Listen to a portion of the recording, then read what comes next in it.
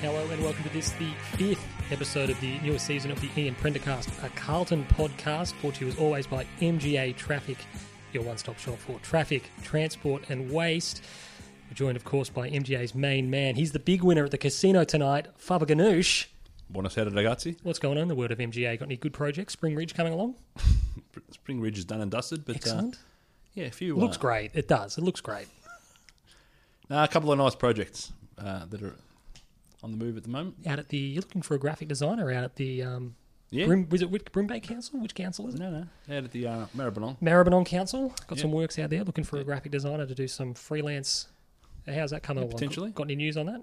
Oh, have you? I asked you for it yesterday and you've not brought it up today. Not yet. I said, get me some more information. And that was the last I heard of it. We've been speaking for 4.5 hours. Doing a little bit more work for our boy. And Ed? Yep. So Still out in Torquay Way? out in Torquay Way. So Are they converting the old head office? I'm not sure if we the confidentiality would fucking would whatever. allow us to elaborate. But you're doing good things down in Torquay. Well, I have been privy to very basic elements of that You were project. part of the project, Sean. I was part of the early stages of the project, probably the highlight of the early stages of the project, doing some great work out there. Had to get out there for 6 a.m, I believe, one morning, which was an early rise. Early rise. But yeah, that's something to look forward to for the people out there. Yeah. How have you been, Fab, otherwise? Coronavirus free. We're going to talk about that. And joined us, of course, as always. He's at his best pre-season yet. Coach Davis. Sean, how are you? Yeah, I'm well, thank you. Are you coronavirus free? As far as me personally and the footy team, Yeah. as far as I know, yes. That's a good result. It's a Well, good start. if one of us has got it, the rest of us will have it soon enough. Well, this is true. This is exactly right. As always, you can find us on our Twitter handles, the Prender_cast, and then each individually, Timbo is at Hoff47. I've got no idea what the Hoff is to do with. Not after Tim Davis or Coach Davis. Well, we could change it one day, but I was always a big fan of the Hoff. I always thought he was a bit kitschy. Did you ever watch Baywatch Nights?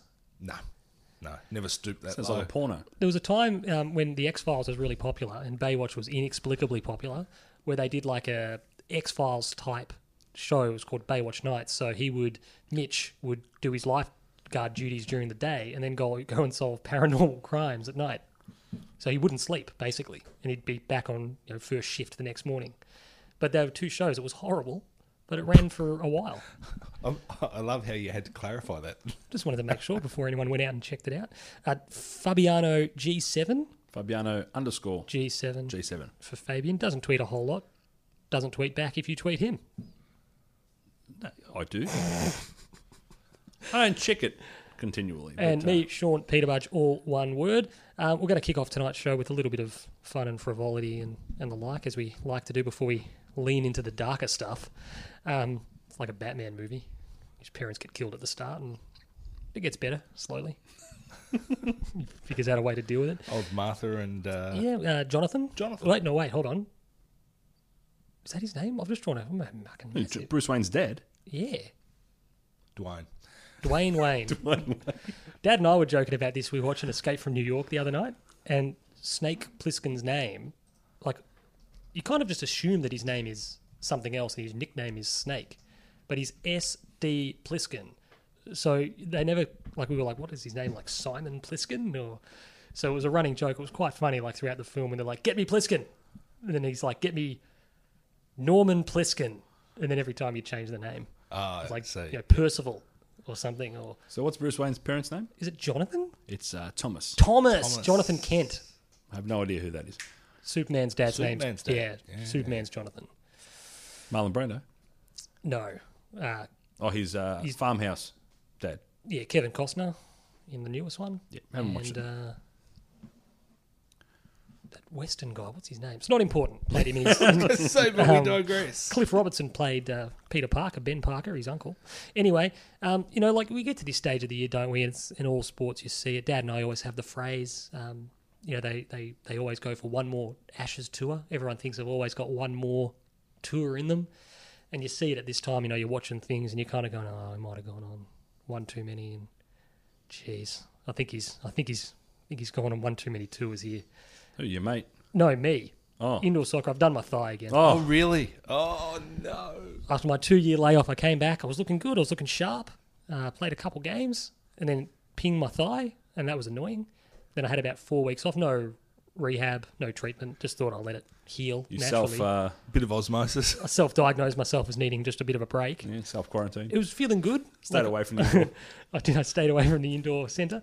It was feeling all right. I got to the point where I'd forgotten which thigh was injured. So I thought is good. That was a great sign. Yes. And then, against my better judgment, I thought, okay, we'll play tonight, and then we'll play a second game because can we play a second game? So I was like, I don't know. That's the opposite of easing yourself back into it. I was getting a bit... well, in the first game, I just walked around because it was like a fill-in game. I didn't do anything. I just took it real easy. And then in the second game, right at the very end, I went, oh, no, there it is. So I feel a bit like Daniel Craig in a James Bond film. Got to retire. Or Harley Bennell. Harley's out again, isn't he? Harley and I could have a support group for one another. We're trying to do the right thing by our teammates. Trying to, relive the dream. What have I got to achieve, Fab? What have I got left to achieve in the game of indoor soccer? Nothing. Nothing. How many more plastic trophies do you need, Sean? No, I've got 15 of them at home. I think I've got 8 winners and 7 losers. Oh, we don't keep the They losers. give out losers' trophies, do You they? get like a runners-up. It's a slap in the face, It is, isn't it? I got them, though. I don't have anything to achieve, Fab. Why am I putting myself through it? Well, you're the one talking, mate. You're the one saying it. We all do it. You did it. You came out of retirement for that one game and injured your back in the warm-up. No, I had an injured back before, and I don't remember last time I've played, actually, since that was then. that was that game. But even before that, I've been out for a while. A ball literally rolled 2 inches away from him and he couldn't move to stop Sean it. and I went for a kick in the park probably 3-4 months ago. I'm still sore. And honestly, my hip is still stuffed. So It sucks, doesn't it? Like, I'll even run around. I'm in full retirement. I was kind of running around a little bit like Gary Ablett Jr. on the weekend. I was running around going, why am I doing this? It's like, I was never a great player, but like I had a bit of pace. I was like, I've got no pace anymore. I jumped in the pool about 2.5 weeks ago, and I was Yellow? able to swim. Yellow budgies? Yellows? No, Dust them yellows off? went on. It's like Bruce Wayne going to the... I reckon I got 70 metres. Yeah. I was done. You're like, I was done, and it was like... Was it the most disheartening moment of your life? Well, the funny thing was, I thought I've got 2 weeks of training left to be able to get myself in some sort of shape to swim 400 metres for the corporate triathlon, which I later realised that I couldn't be a Why part are we of. only... 'cause I love how Tim's just focusing on, I just need to do 400 metres of swimming. Not to mention he's going to have to then do a run. No, you're just doing and the a swimming cycle. league, aren't you? No, because it's a team triathlon, and so I was only doing the swim league. Ah. Yeah, so I only had to do a 400 metre swim, and I got to the 70 metre mark at the Aqua Arena in Doncaster, and I thought... Outdoor pool? Outdoor pool. Yep. Love the outdoor pool. And I thought, I ain't But getting did you 400. just go a little bit too hard? Well, Because I wish I could say I yes. wasn't trying to swim fast. I was just trying to swim. You're just trying to get the rhythm back. Yeah, it was all about rhythm and timing and technique, and the body's going, yeah, Timmy, you ain't that good at this anymore. Technique It's was been flawless. a while since you were at Technique your was prime. flawless, but It's just slow. I probably had reasonable pace, but I just couldn't keep going. I left the centre, Doncaster Action Indoor Sports, thinking that might be the last dance. Thinking, I don't know if I can be bothered Did you anymore. turn and look back at it? Nah, I just kept walking. I Just thought no looking. That's a man that knows that he's I done. thought no looking back, no wistful, recollections of, geez, that night we won the flag. Or, I no, don't none of that. I just remember. walked away thinking, I could comfortably never step foot in this joint again. I don't remember the last time, I reckon it's 15 years ago, that I played sport, and then from a cardio perspective, I was knackered because everything else would give way before Before the heart and lungs Like, would... I know I've got no lung capacity at all, but the calves and the thighs and everything were burning to a point where I'm like, But you know what the thing where's is? it all gone? No, like the thing for me too is that, because obviously I'm on the push bike day to day, I'm still sore like 2 days after this game. Yeah. And I'm like, I just like waking up and feeling fine and going into work and getting on the bike, rolling around. Not going, geez, that hill at the bottom of Wembley Gardens is a real bitch. No Wembley When Gardens. my too. thighs are burning from last night's I game. used to work at Donvale Rehabilitation Centre, which backs on to People keep Wembley thinking Gardens. that's on my round. Yeah. And expecting me to deliver its mail. I got a news flash for them. It's not, so I'm not. I don't have anything for you. If that But address, if you're in the area, just give Sean a shout. that's the attitude. If the address is not on my frame, I'm not delivering their letters. I can't help you. They think you ride past it. Go, I don't care. So that's a nice way to touch base with just how old we are and We're unfit. cooked. Oh, we are cooked. It's time to give it away. I'm thinking when my mate sends through the text about the game next week, I'm real touch and go whether I just say, I'm out. I'm done, I'm retired. I'm out. And just hang the boots up. You know what the tragedy is? I had to buy a new pair of shin guards, which I did, and they were pretty good. And I've had a career-ending injury 45 minutes after putting them on. The older I get, the better I was. Love it. So we're going to touch base, obviously now go through the big issues in footy as they all relate to Carlton. Now, pre-season, the match against Brisbane, the ongoing corona panic. Tim's here to update his top 10 as we've witnessed 3 pre-season hit-outs, including the Collingwood game. And we're also going to have a bit of fun at the end. We've put together a special... for people who were listening to SEN this morning, there was a lot of chatter fueled by Alistair Clarkson's comments about changing the game and doing this and making it better.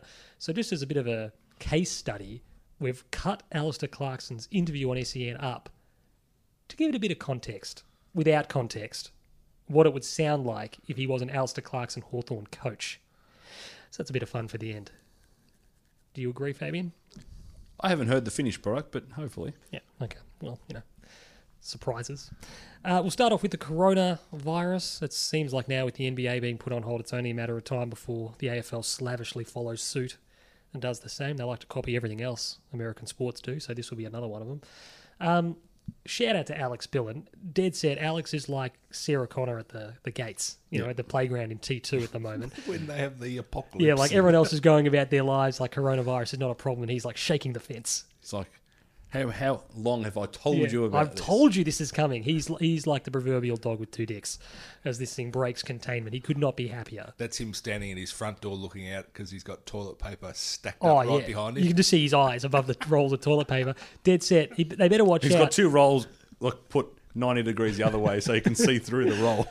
Dead set. I reckon he and the missus might be moving to man on man in 9 months' time. The way Alex is feeling tonight with all this news breaking.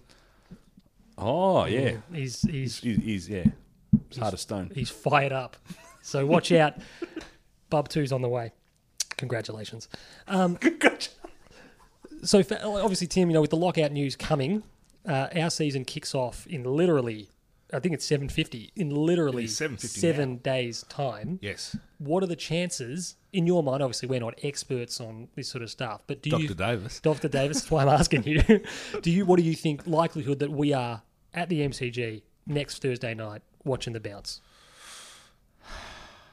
It probably depends on our next 48 hours. Mm-hmm. I mean, now that there's a few celebrity cases that have been announced, and we've had a couple of schools that are shut down, and if you're going to try and put 90,000 people in the one spot at a pretty tenuous time, how confident is the AFL that we're not unduly exposing people to an issue? And as we've said before, some people just need to be saved from themselves sometimes. So what do I?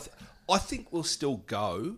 I think we'll still be able to go, but I think there will definitely be games played this year where it's behind closed doors. I'm almost certain of it. Personally, my attitude is I almost just think just postpone the year.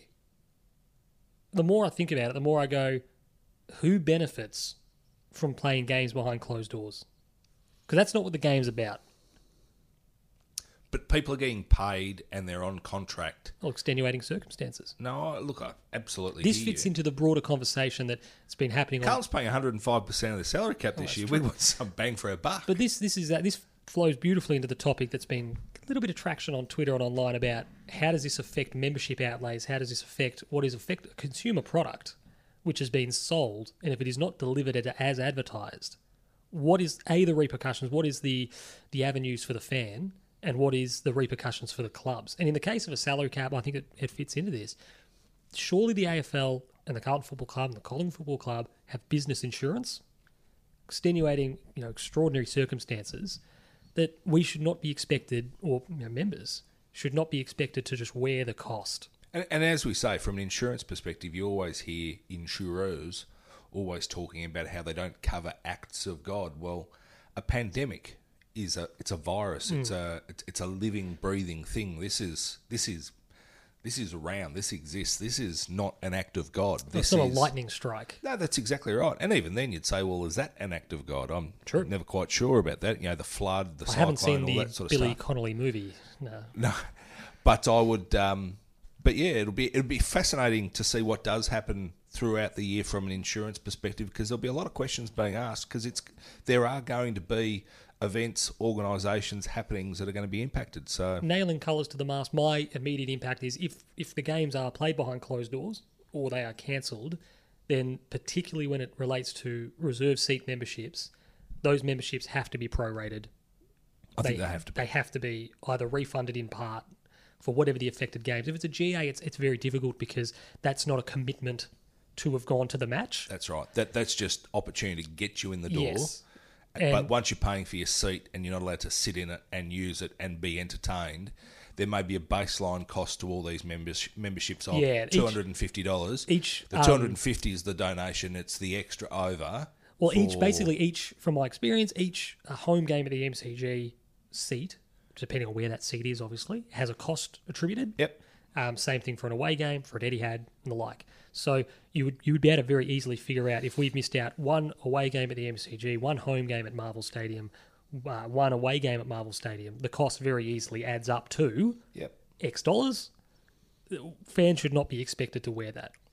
I agree. And to be honest, neither should clubs. Like I said, there would have to be levers and mechanisms in there. And what is the trigger?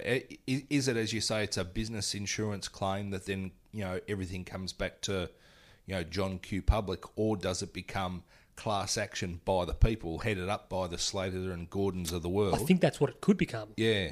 If they don't play ball. Fascinating. Very. Fabian, do you have any thoughts on that? You've been very silent. There's nothing to add. Is your mic plugged in? It is. Excellent. Obviously extended tonight. The Northern Blues played a match against Coburg, a practice match behind closed doors for the second week running. They kind of did the same thing, obviously, last week. It wasn't corona-related on Sunday. No. It was, I don't know, it's a bit weird. Contractual thing between the VFL, AFL. It's like, I'm not sure how many people would have gone down, particularly when the match was but the VFL solely was behind, VFL-listed players.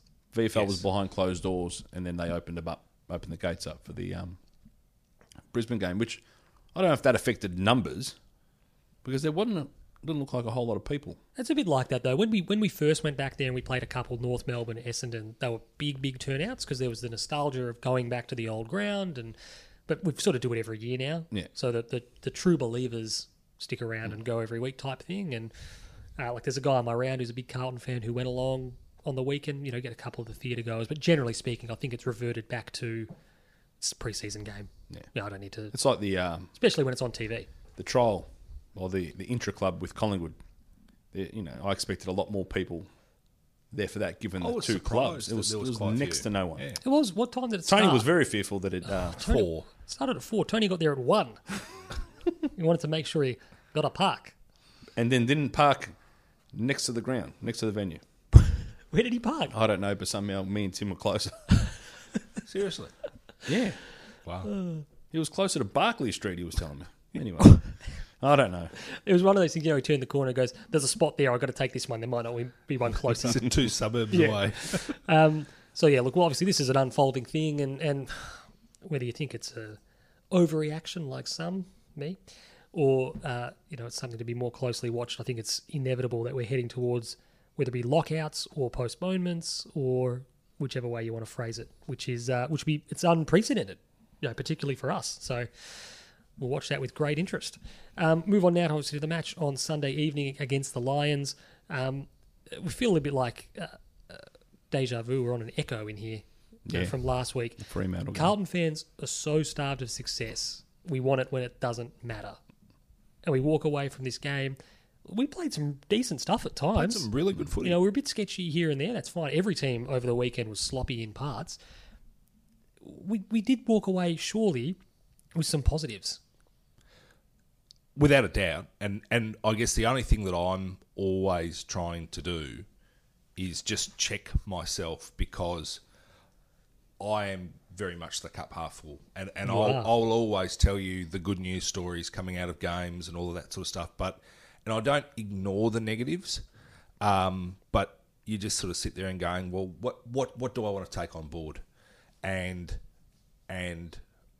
even and you listen to a lot of the things or see the things that are happening on Twitter, and you sit there and you're going, oh, geez, have I overstated where I think we're at? And I think in the fullness of time since, I've tempered my my original thoughts, and I think we're going okay. There were elements in the game where we weren't stellar. We didn't defend well around the ball. We gave them very cheap opportunities, and we've always talked about good teams that kick easy goals. Geez, Brisbane kicked some easy goals. And they got once they got a sentence in the midfield. Yep. It was we had no counter. Almost automatic. Yep. And they missed goals. Oh. They missed a lot of goals, and they could have made it. Like as we've sort of said, at the very beginning of the last quarter, it was 10 points of difference, and they'd gotten a couple of cheapies, and we very, very easily could have still been in front. Obviously, one of the big notes out of the game that people didn't realise until afterwards, and I'm sure you were like me, Tim, at the game, it's very difficult to keep a track of this sort of stuff. Well, the Lions played with 2 more rotations. Yep. And that's happened the last few pre-seasons. And that's not a knock on the Lions, because a lot of teams will do that. You're allowed to do it. We've done it to get runs into players and to play more, give them greater exposure, to cover for resting him or having him on managed minutes. So that's fine. It's not a knock on them at all, but it certainly goes a long way to explaining why they finish stronger. Yep. Yep. And the fact that, like you said, we were 10 points down halfway through the last, but we're like a goal up at halftime, a goal up at quarter time. We should have been further. We should have been much further. I'm not pinning it all on this, but, Murph's got a shot for goal about 25 metres out, almost directly in front. I don't know what the hell he did. So but it was things like that. He popped it over to Eddie to try to. Yeah. Easy goals like that we don't take. And then Jack Newnes running past to get the ball. I mean, if it's Nick Newman or one of the guys who's an absolute recognised... From Eddie. Eddie's just going to get hungry. Wasn't it? Eddie was on 40 and he was probably at his limit, but I would rather see Eddie take the shot. I mean, if Eddie injured a groin or a hamstring going for too much in a practice match, you'd sit there and you're going, that's disappointing. But I don't know. I would have had half a dozen blokes easily ahead of Jack Newnes trying to take that shot. But look, all power to him. He's a senior type player. It was probably the right call. He just didn't execute. It's on the bloke also calling for the football. Yeah, absolutely. If you call for it, if you ask for it, you got to kick the goal. You got to kick the goal. So I thought when we were dominant, our transition football was probably what let us down most. We're going to get to that in RFIs, Fabian. Okay. I suppose on the shout-outs front, obviously we cover positives first. Sam Walsh, again, following on from his great performance against Freo, where he led the midfield. I laughed at you when you said he may be our best player. Yeah, he might be. Because obviously the answer everyone would suggest is Cripps. And no, I'm not saying that Sam Walsh is better than Paddy Cripps. I did give myself the little asterisk with he might be our best player. He's almost in every play, every series. His follow-up work. And then I hate when people just point to, his disposal here. And he's getting the ball in the trenches. Yep. They mustn't watch, and this is the media, in the aftermath of this game, typically they gave the darlings, Tim Swannies, a free pass. The Swannies got done by 16 goals by a GWS team missing 2/3 of its best team. They rolled out against North Melbourne last week and were a little bit better. They still lost the game. Good positive signs for the Swannies. Don't worry about that. Richmond haven't won a game. Adelaide, Hawthorn looked really woeful. Hawthorn looked mediocre. Yeah. Clarko will figure something out. We're with us. You sit there going, why does our 2 losses matter more than everyone else's? Because we sell papers. Absolutely. I love how because Jared's on the coverage. Yes. And at 3/4 time, Jared's actually singing our praises a bit. How we've performed and, seeing the positives.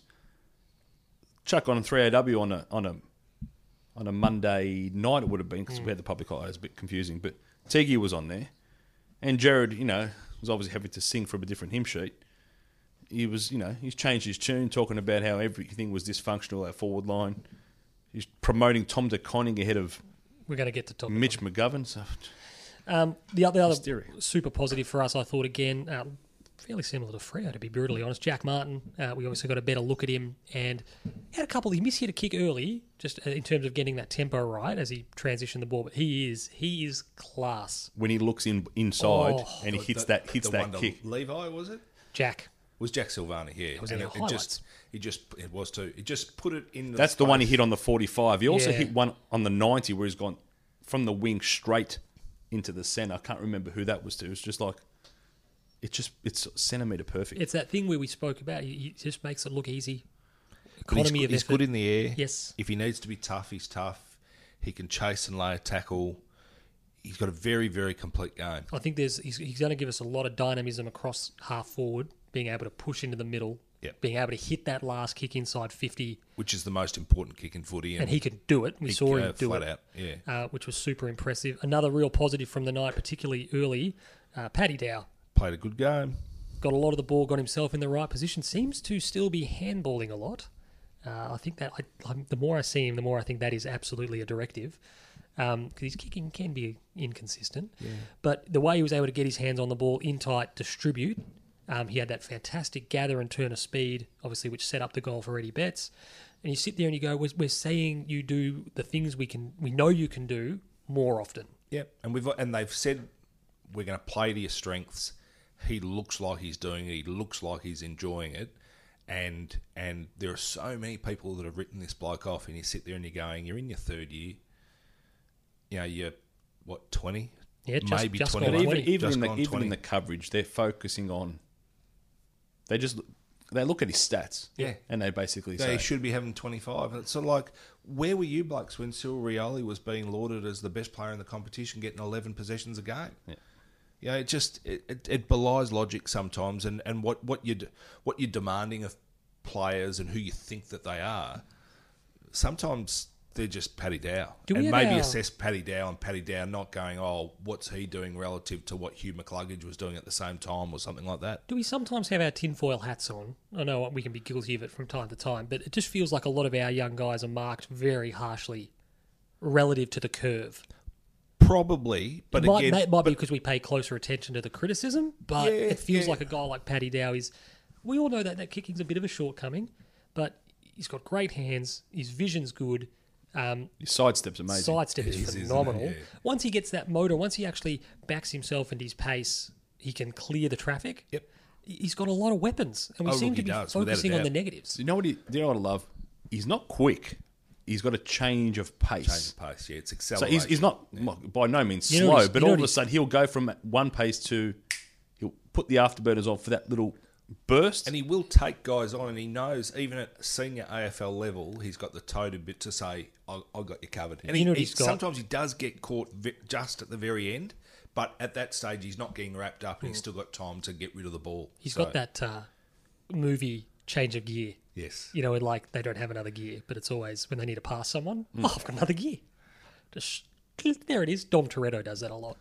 I think your comment before, where you were sort of saying, why do we get focused on? Why does he get focused on? I think it just comes back to Carlton. Yes. The machine that is Carlton has talked itself up about its reset, its rebuild. We've talked about what we've done. Silvani's role has been heavily focused. So every single one of these big key elements that have been added, they try and pick apart. And you go, has it worked? Has this happened? You know, we've heard people that have shit-canned Jacob Wiedering and go, he's no good. It's going, oh, well, hold your horses, guys, because you got a hell of a surprise coming if you haven't been paying attention. And again, third pre-season, Paddy Dow's taken a step. He's continuing to improve. How good will he be in 2 and 3 years' time? Well, I'm looking forward to finding out. Absolutely, and that's the journey. That's part of the journey. Waiting. Yep. Not waiting, but watching these players develop. Yep. And turn those glimpses into more consistent sort of output. We see whether it be Lockie O'Brien or Zach Fisher or Paddy Dow or Jacob Wiedering and even a guy we're going to talk about a little bit in room for improvements. But like you see like a Will Setterfield, you see their strengths and focus on those rather than this ridiculously long-term, oh, he's not going to make it. No, we're seeing the seeds of what they can deliver. Yep. At the moment, as they find their feet. That just takes time. Well, other people will go, oh, is he going to be an A+ grader and a star of the game? Well, very few players are. How many are? Exactly right. You mentioned Jacob Wiedering. I thought a real shout-out is owed to our defence, particularly early in the contest when they were at their most cohesive. They had a couple of guys come out with, Marchbank got a bit of a knock. Plowman later on got a knock, but... Guys, just an ankle roll. Guys are sort of managed in and out, but I thought particularly in the first 2.5 quarters, we kept a very free-flowing, attacking, high-tempo team. To shots on goal is a really good indicator. It got out of hand as the game wore on, yep. But kept him under wraps. And we put Charlie Cameron was manned up by Lockie Plowman again, who you had palpitations The crafty with that veteran. matchup. Exactly right. From last year. That bag of tricks, Timbo. We oh. keep talking about Lockie Plowman. He has no pace. His agility is poor. He doesn't seem to have a We'll whole put him lot on of Charlie Cameron. doesn't seem to have a whole lot of stamina. Yep. But he just seems he's got those octopus arms. He wraps you up. He makes himself awkward, and he gets the job done. And as you said, he's part of a core of very good players that are starting to Gel. Form a nucleus. wax. Yeah, Thing with Plowman, and you guys obviously been at the ground. I don't know if you've subsequently seen the coverage. I have. That when Marchbank goes off, Plowman was on the ground the whole time, and all they kept talking about was Plowman being in the rooms, being assessed. Plowman this, Plowman's off. Plowman. It was just so frustrating. But the Plowman thing and this is, I don't want to assess Brisbane because we're not a Brisbane podcast, but It could be. when Brisbane's midfield gets stifled and they're not running and they're not breaking lines, they're predictable. Yeah, very much so. And Charlie Cameron's influence on the game, and Pete and I were discussing it earlier in the week, it's lessened significantly. And early on, when we had control of that midfield, Charlie Cameron's still got plenty of the ball. Charlie Cameron's an all-Australian Great player. forward. Now, and you got one mark inside the forward 50 early.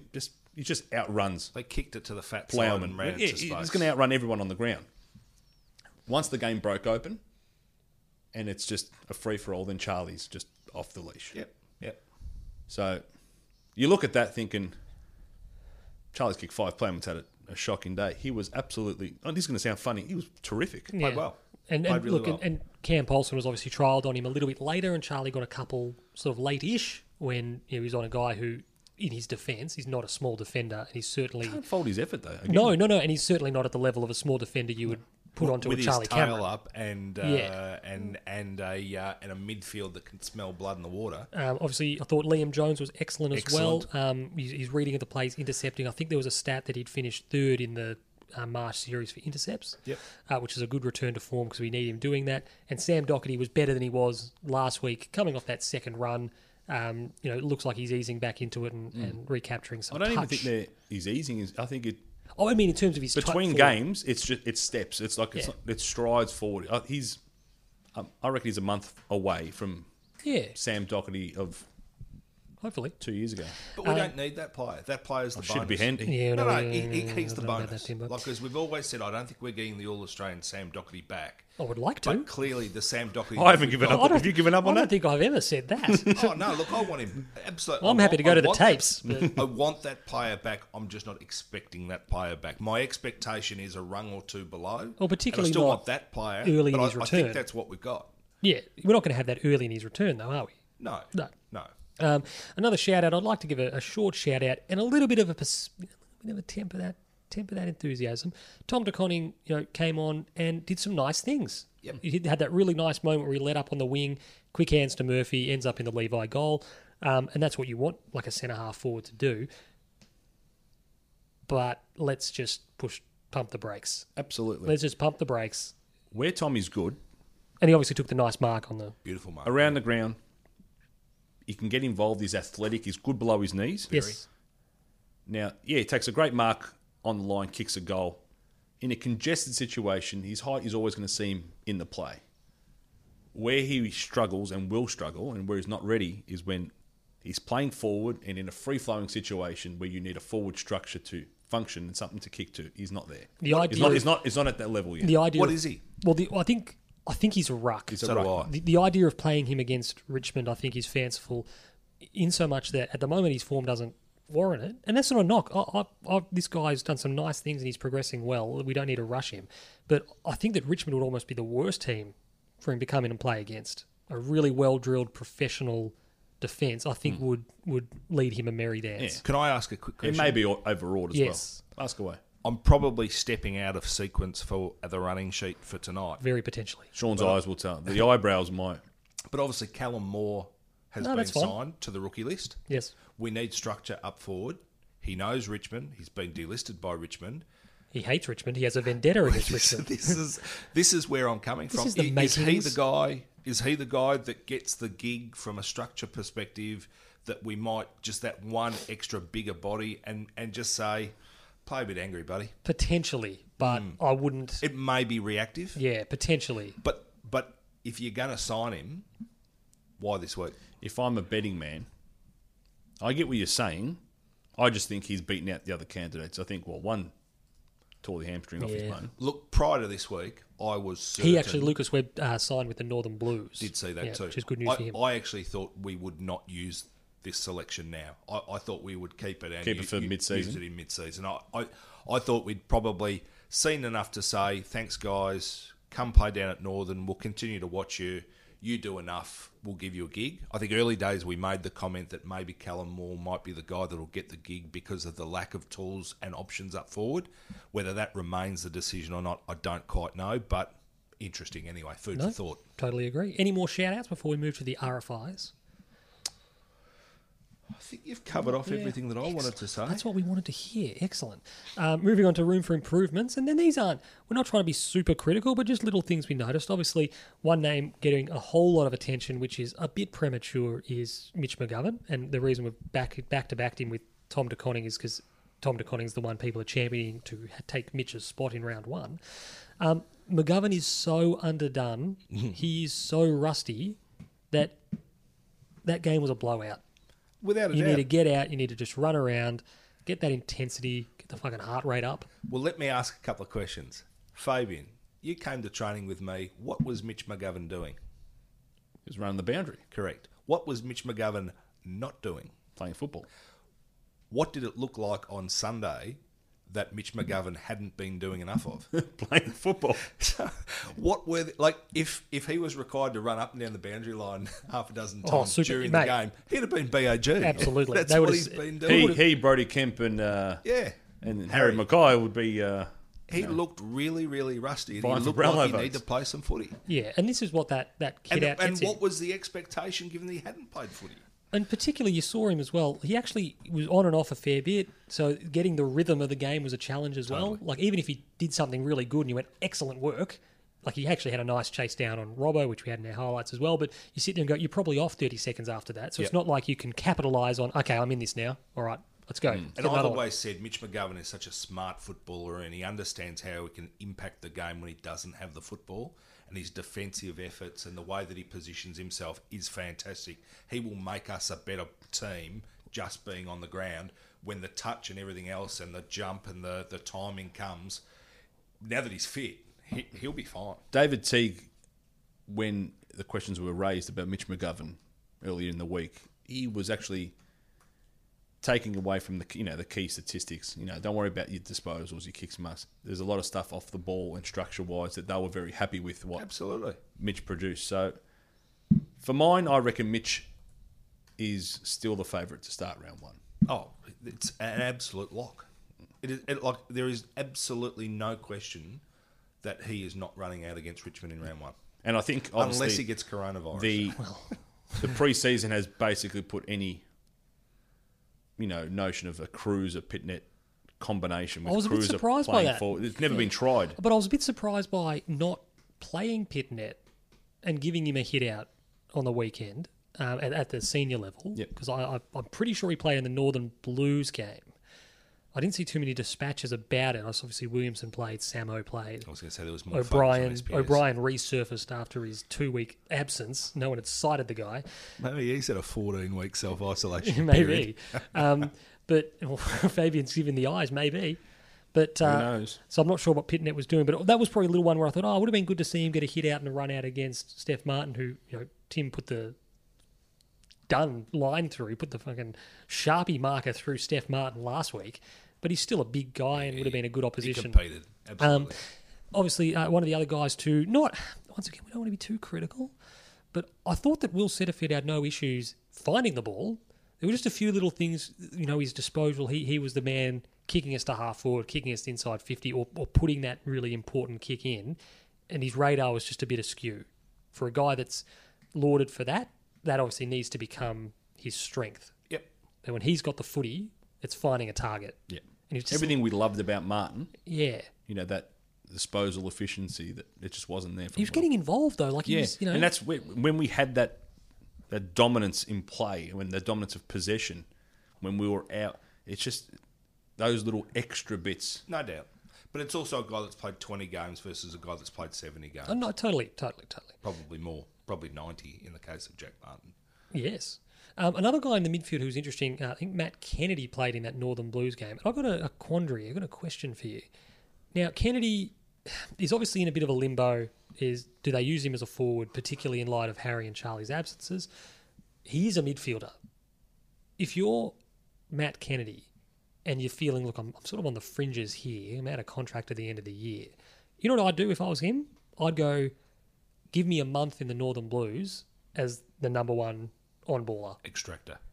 And if my form warrants promotion before the end of the month, or whatever the situation is, just give me a month where I know I'm rocking up to Kramer Street Oval going, I'm the number one, I'm the Crips of this team, I'm the bull, that's my role, 100% game time. Obviously when he's not having a rest. And I thought, just to say, here's the flag in the ground that, yes, I can do this, because whilst he had some nice showings last year late as a forward, that's a Band-Aid. Well, it's for the him career-wise, string to the bow to say, and I can do this. Yes. But his primary role has to be clearance. I just beast. think he's been sacrificed. Yeah. Even against Fremantle, you see Gibbo gets the opportunities for a lot of midfield minutes, and whilst Kennedy went in there, he was, we need that big body up forward, whereas Gibbo's not a big body. But we also needed run, and we needed two-way running, and I love Matt Kennedy, but I just don't think you get enough of it. It was more the Freo game Fab brings up is a really good point, in that particularly with Cripps out, you thought this is an avatar. Yeah. To sit there and go and play that role. We're not expecting you to be Patrick Cripps, but the big body, bull at the contest, extractor, as Tim says, and to be that guy that's driving us out of the stoppage. And to not be given that opportunity and to be played as a forward, particularly in a pre-season game, I was sort of like, that's a weird one. I would have liked him to have been handed the reins a bit in the same way that, Fisher and Walsh were given them against Freo and did a good job of it. Could it have been deliberate? Potentially. I mean... we speak a lot about Paulson getting opportunities. I think he gets the opportunities he does ahead of, not necessarily O'Brien at the moment, but certainly players like Dave Cunningham, purely because of training standards. Yeah. I guess after the games that I've seen, I don't know that we've shown... I don't think we've shown our hand. Hopefully not. I reckon... If we would have won it. We're sitting on a 7 and a 2. Off suit. Shit. But I think I think we've trialled. I think we've looked like a team that's been trying a few things out, and we've not necessarily seen everybody in position 1A every single time. So I just think there's a lot more to see, and I think they can't have not trained with Matt Kennedy in the midfield. Like that's what you recruited him to do. He looks fit, he looks good. There's got to be a time when they're going to be throwing him in there, and it's got to be the one thing that we haven't seen this year that we saw a lot last pre-season was Paddy Cripps pushing forward and being a target up there. So if he is going to be up there, then surely it's Matthew Kennedy. And wouldn't you take the? But maybe we know that scenario. Maybe that's something that's locked away. We don't need to see it again in match simulation mode. We know what that looks like. Pre-season's about trialling stuff that we don't know what. Correct. Football's about challenges and about finding the cause to get behind from getting the players and the groups up individually and collectively. And Tim, you make an excellent point.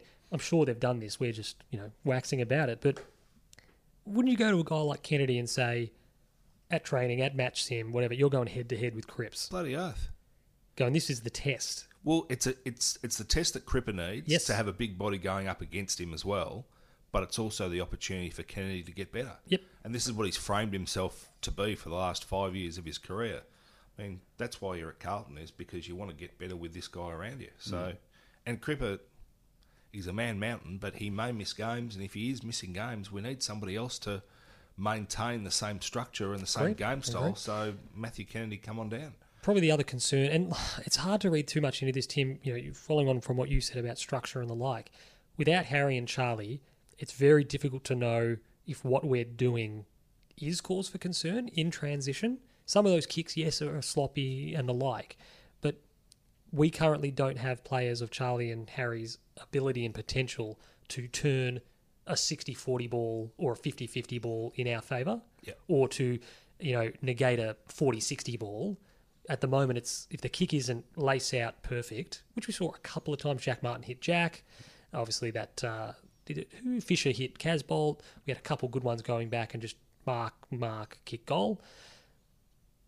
That transition is a concern, but will it get better once the pieces? Well, once we're more structurally sound. I just think that when Levi is caught up in a sequence of play, he's then no longer that next kick. Levi's got to kick it to Levi, yeah. You know what the thing is too, like with McGovern and Levi, what we haven't been able to see, really under Teague at all, is that they're the guy that you can't contain because your first and second defenders are watching more dangerous players. Yep. So they're more dangerous because you can't 2-on-1s. You're not going to man up, especially Mitch. Mitch is meant to be the get off the hook. Forward. Like you're not committing. If Charlie and Harry are in the team, and like a Levi's in the team, structurally we are very tall, but you're not committing your number one man to Levi. And Mitch McGovern's got speed. Yes. Like he really covers and the if you're not quickly. committing your number one man to Levi, I don't think you can stop him in the air. Yep. And that's the thing we just haven't been able to have a look at. What heartens me longer term is David Teague achieved more with lesser personnel. And we haven't really been able to see a full complement Carlton under his stewardship. Yeah, looking forward to it. And then lastly, I feel like I'm shooting Bambi. I put the tweet out after the game. I put it out. You're allowed to have an opinion, and people have got to accept it. And this is like, Cade Simpson has been an outstanding servant of the Carlton Football Club. That is not for debate. It is a matter of record. It is fact. Did we retire the wrong guy? I think we did. I think we did. I think we did. But I still think whoever played, I still feel like you're just marking time a little bit. Absolutely. We haven't seen Samo in the pre-season because of the quad injury. I hear you, Samo. I feel your pain, mate. We've got we've got the taste of Tommy Williamson back. Yeah, obviously Newman's there, Doherty's there. Yeah, you just look at the numbers, you look at the personnel, you look at the age, you look at where we're heading and what we're wanting to be, and you're kind of saying, well, Cade, love everything you've done. Keep doing it 110%. Every single time you get on the ground, you're a smart enough footballer to know what it takes at any one point in time. But I just think he's going to be rested. There's going to be games he's not going to play. And from a team balance perspective, there'll be weeks where I reckon he's out of the team. 22. I reckon he's out of that 22 a lot sooner than people realise. It's up to players like people Tommy will be Williamson to surprised. Force him out. head down and just blow past. And this is again, you don't want to be nasty. And if about he's it. not, well, what do you want him to do? I mean, you and Tim are big NFL fans. NFL rosters are built on that competition of beating out the guy who's in your spot. Absolutely. And if you're in the spot, beating the other guy, not beating them off, but making sure they don't take your spot. And like you'd almost be saying to a guy like Tommy Williamson, not as a disrespect to Cade Simpson because he's the custodian of that spot, but just going, that's yours if you want it. Yep. That spot is yours if you want to take it. If the way that we're setting up with Wiedering back, with Newman back, with Doherty back, you've got enough leadership down there. Like you don't need Simpson for that. And we can find anyone to kick the ball out to a half-back flank Correct. to Mitch Robinson's advantage. He's a very good kick. Yeah, he's a very good kick when he's on song. I don't know that he's got the same leg speed that he had. He is as tough as nails, Yep. though. So It's courageous. yeah, He's courageous. And that's the thing that frustrates There'll me. be a lot of things that he can still add and provide, but I think as you sort of say, once upon a time, his name was inked onto the game board. It's not inked anymore. You know what frustrates me? And that's better for Carlton. Oh, for sure. So, but it'll be an interesting watch. The frustrating thing is that Simo, the little warrior and all that stuff, like he'll do, he had a poor game on Sunday, and if he has another poor game next week or the like, he'll do some kind of effort, courageous, back with the flight or a smother or a spoil, which will buy him some credits for another month in the eyes of a lot of people. And I think it's coming to the point for me where it's an easy decision to sit there and go, maybe we go in another direction. Australia won an Ashes series not playing Mitchell Stark a lot because he wasn't the right guy, and yet some people still considered him the best bowler. Well, he should have played ahead of Stark in the fifth, Siddle in the fifth test. Yep. That was laughable. Yep. It's ridiculous. So that's the wrap up, obviously, of last Sunday's game. See for that. Done and done. Waiting. Congratulations to the girls, by the way. We're not a cricket podcast, but the girls won the T20 World Cup. Very good. I thought you meant the AFLW girls. We're going to get onto them in a minute, but no, the Australian girls obviously super effort in front of a massive crowd. Absolutely steamrolled the Indians. We were following it at the game on Sunday, and it's always good when those big finals come along and it's just put down your lights over. Pretty early. I was not aware of what was going on. In a big final, you want to bat first. I know you nothing about cricket. You want to bat first every time you play. But unless it's a really swinging deck. Even if it's a low target, it just score on the board. That's right. There's something there, and if you start to lose early wickets, because if you look at, I know nothing about cricket. Why are we talking? Just a but when you look at the worm, when you look at the worm, even when India lost wicket, like the worms weren't too dissimilar. The worm was shithouse. They needed 14 runs after about 6. If you look at it early on, but then you start to because you don't have the score on the board. The task seems to get bigger and bigger and bigger. The game was over after about 3 overs. Did you happen to catch the under-14s Balnarring Rye match this might this surprise you, Tim. No, I missed that one. Well, I think they played out. Rye were unbeaten for the year, and they batted first and scored 114. And Balnarring were 2 for 113. How do you even know this? It was in the paper. They were 2 for 113 with 17 overs. So they needed, 2 to win? They needed 2 to win. They didn't win. Right took 8 for none and won the game by a run. That's unforgivable. It is, isn't it? I would retire after that, good quad or not. But again, I'd say I've never played again. Bat first. No, totally agree. Obviously, our highlights of the round, we're going to put these together week to week, and in the season proper, they will sort of build towards a goal of the week. Competition. Goal of the month, goal of the year. It's a way of us to track it and obviously put together an award. Yeah, a way to put together obviously marks, goals, and other important moments. So from the first round, which is just pretty much a test round, really, Paddy Dow's kick to Eddie, and Eddie's goal was our goal of the day. Our mark of the day was Levi Casbolt's pack mark. I was a bit surprised Jack Martin's one-handed sort of slips catch. The Mark War special. Yeah, I was a bit. That didn't get a whole lot of the votes. It was an unbelievably skillful mark. And then Fish, his tackle on Lockie Neal, the rundown, won the 1% of the week. I was even more staggered that Cruiser's run back with the flight didn't even get a vote. Didn't get a single vote. Not even Mrs. Cruiser voted for him. Get on it, Mrs. Cruiser. Mr. Cruiser, any Cruiser. Yep. So we're going to keep a track of those throughout the course of the year, obviously when the season proper starts, and kind of build towards some polls to keep an eye out for on Twitter. I'm going to move now on to Tim's Top 10. Now, Timbo, we're going to update the viewers, listeners I should say, very quickly on what your 10 was in the pre-season. Yep. You had Jack Martin at 10, Zach Fisher at 9, Liam Jones at 8, Murphy at 7, Cruiser at 6, Mackay at 5, Walsh at 4, Wiedering 3, Charlie Curnow at 2, and Patrick Cripps, of course, occupying first spot. Now, have we seen movement in the top 10? Do I need to make more graphics? You need to make more graphics. Shit. Fortunately, you only need to make one more. Excellent. That's a good result. Would you believe I only have one player in the same position that he started the season at? So I get to use all my arrows? There has been movement galore. Yes. The graphic designer in Sean is just... I made some little arrows and stuff to indicate who's moved up and down. This is great. Alrighty. So 10, give me 1 second, sorry. Give me 1 second. I've gone to the wrong tab. Whatever, you can pad for time if you want to save my ass. No, well, 10, of course, as I said, was Jack Martin. Who is 10 now? Okay, 10 is Matthew Cruiser. And Cruiser slipped from 6. He's gone from 6 to 10. But look, he hadn't played. He'd had the heart injury.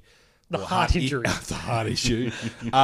So we obviously haven't seen as much of him as we'd like. And I think when we set the top 10 up to start off with, we kind of talked about full list, everybody injury-free, value to the team, importance, all those sorts of things.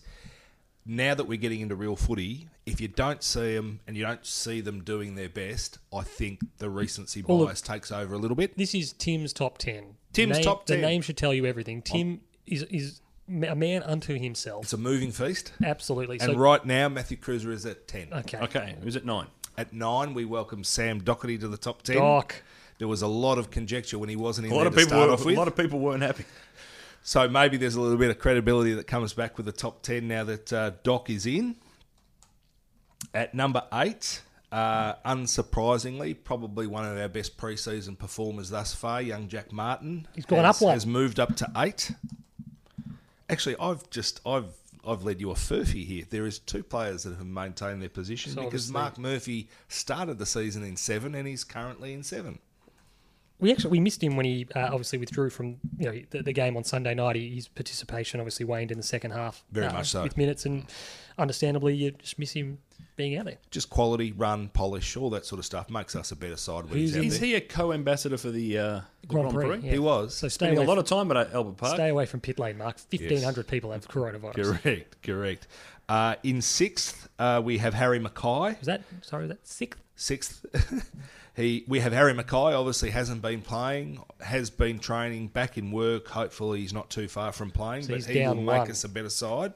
But again, if he's not playing, there might be a little bit more of a slide in Harry Yep. before he gets back up to his dizzying heights of 5 at the start of the season. Led the competition in contested marks last season. At one point in Yeah, at time, one yes. point in time, Yep. Early on. Before his Really? groin was shot. In 5, got Charlie Curnow Yeah, again. slid a little bit. He's still there. We're still mindful of what Charlie can do, but I again, suppose it's one of those. Like his injury time frame, it just keeps pushing out. pushing out. I think that, to be honest with you, the more we see of the team without him, I understand why he's in there. Yeah, well, that's exactly right. That's the rationale. The difference that he can make. In 4 this week, we have our biggest mover of the week, Excellent. Who is it? Liam Jones. Wow. Moved from 8 to 4. Dominant performance down back. Lots of intercepts and breaking up play. He really rebounded and That's a was big bolt. very, very important to us. Dominant display down back, I thought. In 3, we have Sam Walsh. Yeah, okay. Vision, skill, run, Everything. everything you could possibly want. Is he 20 yet? Is he still 19? Sam Walsh. Yeah, You'd have to be 20, I think. maybe. Maybe. I don't know. He may I'm have not even sure why. He's it's awfully stalling. close anyway, but he could still be a teenager. So he moved up one spot, as did our number 2, Jacob Wietering. 1-on-1 down back, been almost unbeatable. Love what he's done when he's been playing, and I've banged on for a while saying what I'm anticipating I'm going to see this year, and I've seen nothing to think otherwise. So you're telling me, Timbo, that your number 1 is Cam Paulson. No, I am not. Dave Cunningham. No, I am not. Finbar? Finbar did not get a gig. Darcy No. Lang. Stop it. Ben Silvani? We're still running with Cripper, Yeah. and the comment I made to myself was just an animal. The comment I made to myself. Well, did you have pants on when you made this comment? No, I Tim? wrote it down. Did you actually write down what an animal? Just an animal. Oh, I love it. I love it. So there's Tim's top 10. So Cruz in 10th. He's down 4 from the first running. Doherty is a new entry at 9. Jack Martin up 1 in 8. Mark Murphy retains his 7th. Mackay is down 1 in 6th. Charlie is down 3 in 5th. Jones up 4 to 4.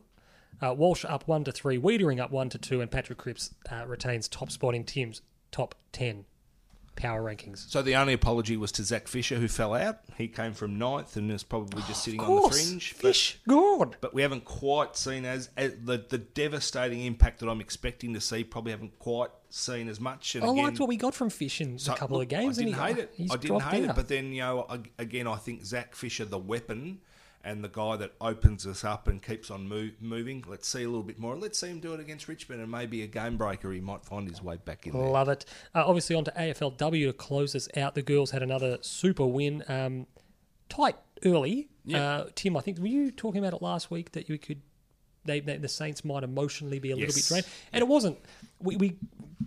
We got the better of them as the game rolled on and were able to get the break, maintain the break, and see out a pretty comfortable win in the end. But another super display, really. Sarah Hosking was excellent. Very, very good. We were tested. Yes. There were times, Which and then- credit to St Kilda. And St Kilda did a couple of times when we worked hard to get a goal, and unfortunately they just got quick Yes, replies. they answered quickly. They answered too quickly, and so they did put up a fight, but I thought it's arguably our best, besides the Adelaide game, our best overall performance. I just think we're humming. They're a pretty good unit at the moment, aren't We're they? humming at the Well, moment. we're a percentage and a game inside the 3 in Yes. our conference, and it is a little bit of a logjam in there. Fremantle are obviously a perfect 5 from 5. Melbourne are 4 from 1, like we are. Collingwood sit behind us 3 and 2, and then the other teams there, the Bulldogs, St Kilda, and West Coast, you can draw a line through, I think, to challenge. Obviously, with only 3 games to go, they would have to be, well, they actually can't make it really, because they'd have to be absolutely perfect, and I don't think that's mathematically possible. That would displace either us or the Bulldogs. Every Or time someone Collingwood, says sorry. mathematically, I think of Louis Van Gaal struggling with the mecca.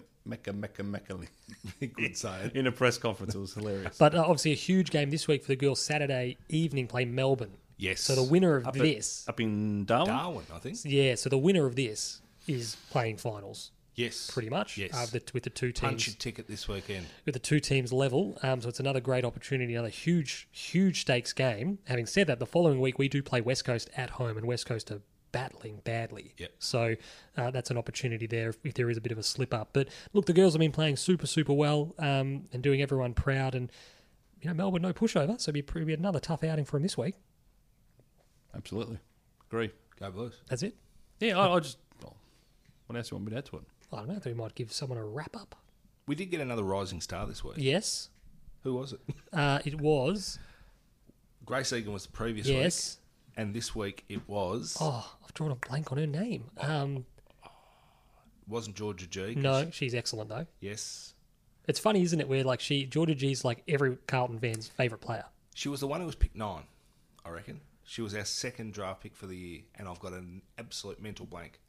Help us out here. Yeah, no, I can picture her, but I just can't think of You're it. not looking it up? I thought you were looking it up. I thought you'd be looking it up.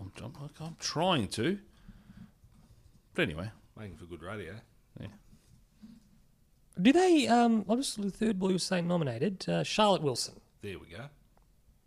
I knew it was Charlotte something. I couldn't get the surname because the club sent out a Starlet Wilson email. I was Gotcha. like, Charlotte Yes, something. that's right. I do like the idea, and obviously 2 players get nominated for the Rising Star given the truncated Each week, season. yes. I love that idea. That I think I mentioned it on pod last year. In AFL circles, say who's an example? I don't know which one of our players would be eligible this year. Say a Brody Kemp's fully fit, and he comes out in round 1 and has a really good game, but Isaac Rankin has a really good game as well for Gold Coast. Just nominate them both. Yeah, I agree. Don't play catch up. Just sit there and go, nah, this is the game he got nominated for because it was an excellent game. We've always said it because it cost Mitch Robinson because his debut Yeah. game against Richmond was phenomenal, and he absolutely deserved the nomination, and they gave it to Daniel Rich, and Daniel Rich had 20, kicked a couple of goals, did what Daniel Rich does, and they gave the award to him, and it's sort of like... he was always going to for- get a nod. Well, for a bloke that's been picked 40 to have that game, under lights on a Thursday night, I thought that was better than a bloke who's already been playing senior waffle footy, who, as you said, at pick 7 or whatever he was always going to get, that sort of a performance up on the board throughout the year. So I like that. always frustrated me because Mitch never got another chance to be able to show I it. love it how that was 11 years ago, and Tim's like, I'm still stewing Like it about was that. yesterday. Mitch Robinson didn't get that nomination for the Rising Star. Well, it's just, yeah. Kick 3? I think he did. Kicked a beautiful goal from the pocket, from Fab's pocket at the Ponsford stand end. Beautiful goal, running in. Fabs, that's it, you done? You happy for us to wrap up? I'm happy for us to wrap up. I want to hear a bit of talkback radio.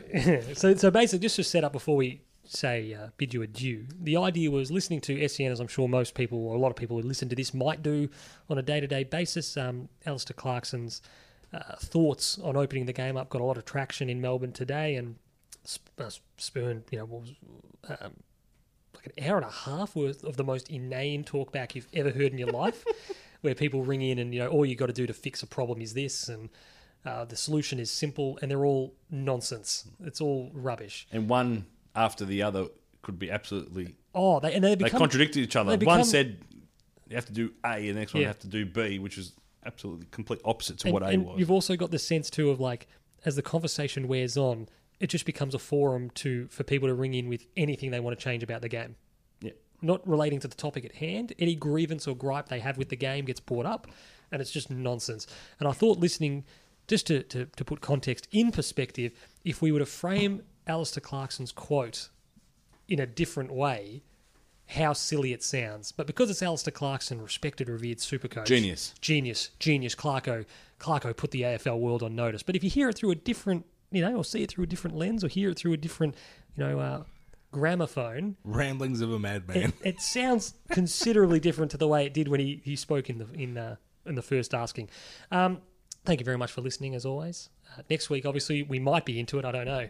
Might be in self-isolation. We may have to be recording this via phone. So we'll wait and see, obviously, the news as it breaks. Potentially, who knows? I think it's pretty 50-50 as to whether or not the Tigers and the Blues are pitting wits at this time next week. But we will wait and see. For Fabian Fabaganoush, for Tim, Coach Davis. Always a pleasure. And for me, Sean Petermudge, thank you very much for your time. We'll catch you next week, maybe. All I'm saying, if we all got it, like a chicken pox party, then we've all got it, we can all go to the footy. Thank you very much for your call, Fabian. Be sure to ring again. We go out now to Alistair in Mulgrave now. G'day, Alistair, and welcome to the program. G'day, boys. How you doing? Very, very well, thank you. And yourself? Yeah, pretty good. It's a beautiful day today. So, just took my son to his tennis practice this morning. Early start for him, and we're looking at the sunshine in the distance about to come up, and so only a week to go, boys, until the footy starts in earnest. So absolutely, it's almost time. We're almost there. You're a Hawthorn man, being out Mulgrave way. How'd you see the pre-season? Yeah, our form was a little bit indifferent. We're in both games. Both played the Saints down at Moorabbin, and then, strangely enough, we backed up with another game against the Saints down at Morwell.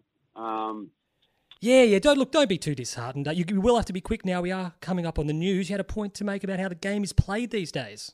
No bugger can score anymore. My first recollection of really genuinely falling in love with the game was a Richmond v Fitzroy game, the first game in 1977, I think it was. And I remember a game in 1989 at Princes Park when Hawthorn played Geelong, and it was 172 to 163. Now, we're lucky to have 163 points scored by both teams now. But does high scoring necessarily equate to an entertaining match? So that would be my question to you.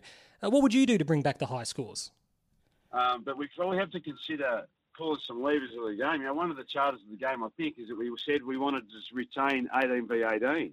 I can remember the old VFA when they did have 16 a team, and look up the results of the VFA because there was full forwards kicking 15, 18 goals a game, and it was just like it's going to be really interesting to see how the game evolves. But I think it's probably going to need a correction. I'm so sorry, Alistair. We are hard up against the news. I'm going to have to stop you there, but thank you for your call. Now we go to Timbo in the newsroom. Timbo, take us away.